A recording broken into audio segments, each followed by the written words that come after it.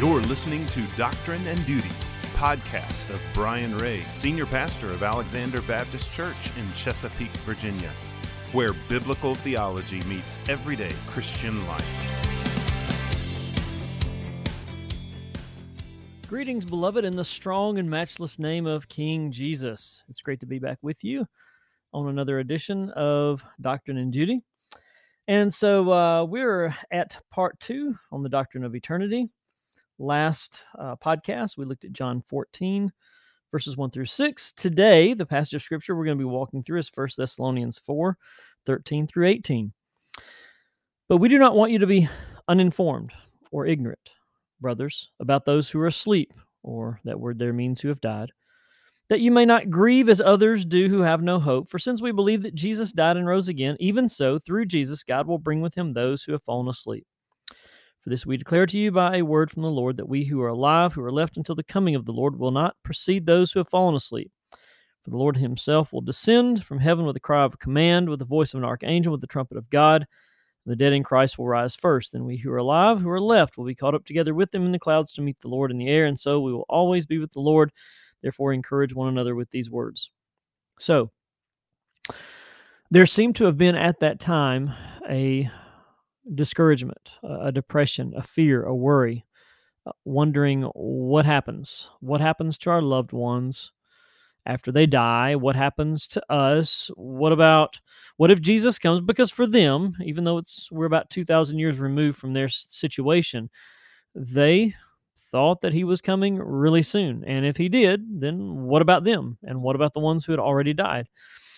And so there's this idea of sleep that's mentioned, is mentioned numerous times by the Apostle Paul, and it's really a phenomenal concept. It is not, as the Seventh-day Adventists argue, soul sleep. That's not what it is. It's a natural analogy for death. If you think about it, for the believer, it's not even that. That's really, that's an overstatement, if you would. Because for the believer, the moment we stop living here on planet Earth, not a moment goes by that we don't enter into the presence of God. So it's an instantaneous transference, if you would.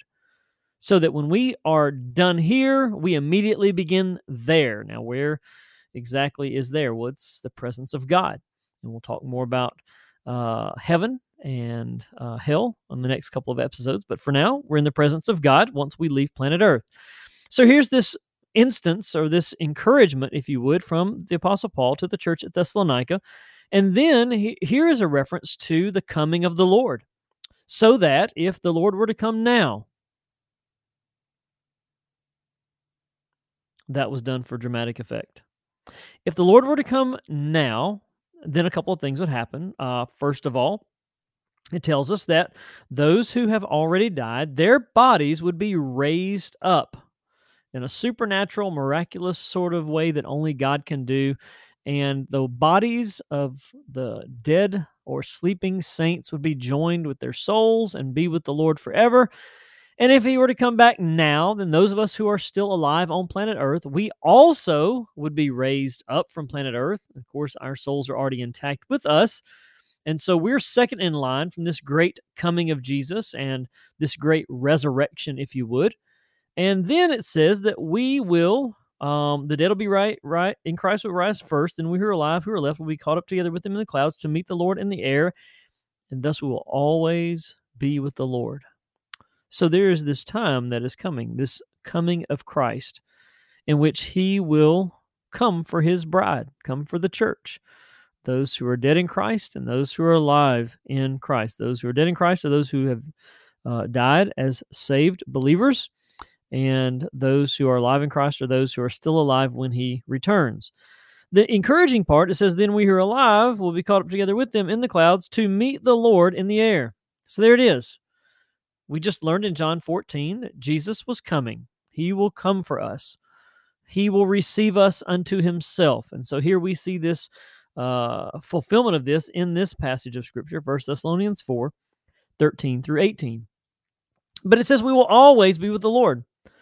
That means there's never a time when we won't be with the Lord. As a matter of fact, if you think about it, when you get saved, once you get saved, there's never a time that you're not with the Lord. Now, there might not be a physical presence as far as being in his presence physiologically. But from the moment of your salvation, you are indwelt by the Holy Spirit of God. And so the Lord lives within you through his Spirit. And so you're never apart from the Lord. Of course, when you die and go to be with him, or when he comes to get you, if you're still alive, then you're in the fullness of his presence. Okay? That's where real living begins. And so when it says we will always be with the Lord, it means that there is never a time when you won't be with the Lord. You're not going to get to heaven and fall out. You're not going to get to heaven and someone take you away. You're not going to get to heaven and somehow disqualify yourself. It's not going to happen. Once you're there to stay. And sadly, once you arrive in hell, the second death, you're also there to stay. And it is that subject matter that we will turn in maybe our next podcast, and certainly the next one. We'll just see how it plays out. But I want to encourage you with verse 18. It says, therefore, encourage one another with these words. There is no greater comfort than knowing that you will spend eternity with the Lord Jesus Christ, that your life actually on planet Earth is the pre-life, and once you go to heaven to be in the presence of God with the Lord forever, that is when real living begins. And we'll talk about what is experienced in the presence of God, also in heaven, in our next episode. Sure, why not? Yeah, our next episode. So here's the thing.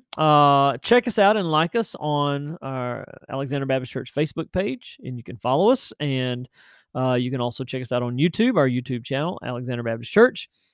But we would love to have you in person as well here in Western Branch area of Chesapeake, Virginia, in the 23321 zip code. So we'd love to have you. Tune in every Sunday morning at 10 o'clock and Sunday evening at 6:30, Wednesday night at 6:30 for the Word of God. Hey, listen, this is Brian Ray. I love you. It's been great to be with you. Hope to see you or hear from you, or I hope that you hear me in the next podcast. All right, take care. You've been listening to Doctrine and Duty, a podcast of Alexander Baptist Church, located at 4316 Pamela Court, Chesapeake, Virginia. Join us Sundays at 10 a.m. and find us online at abch.org.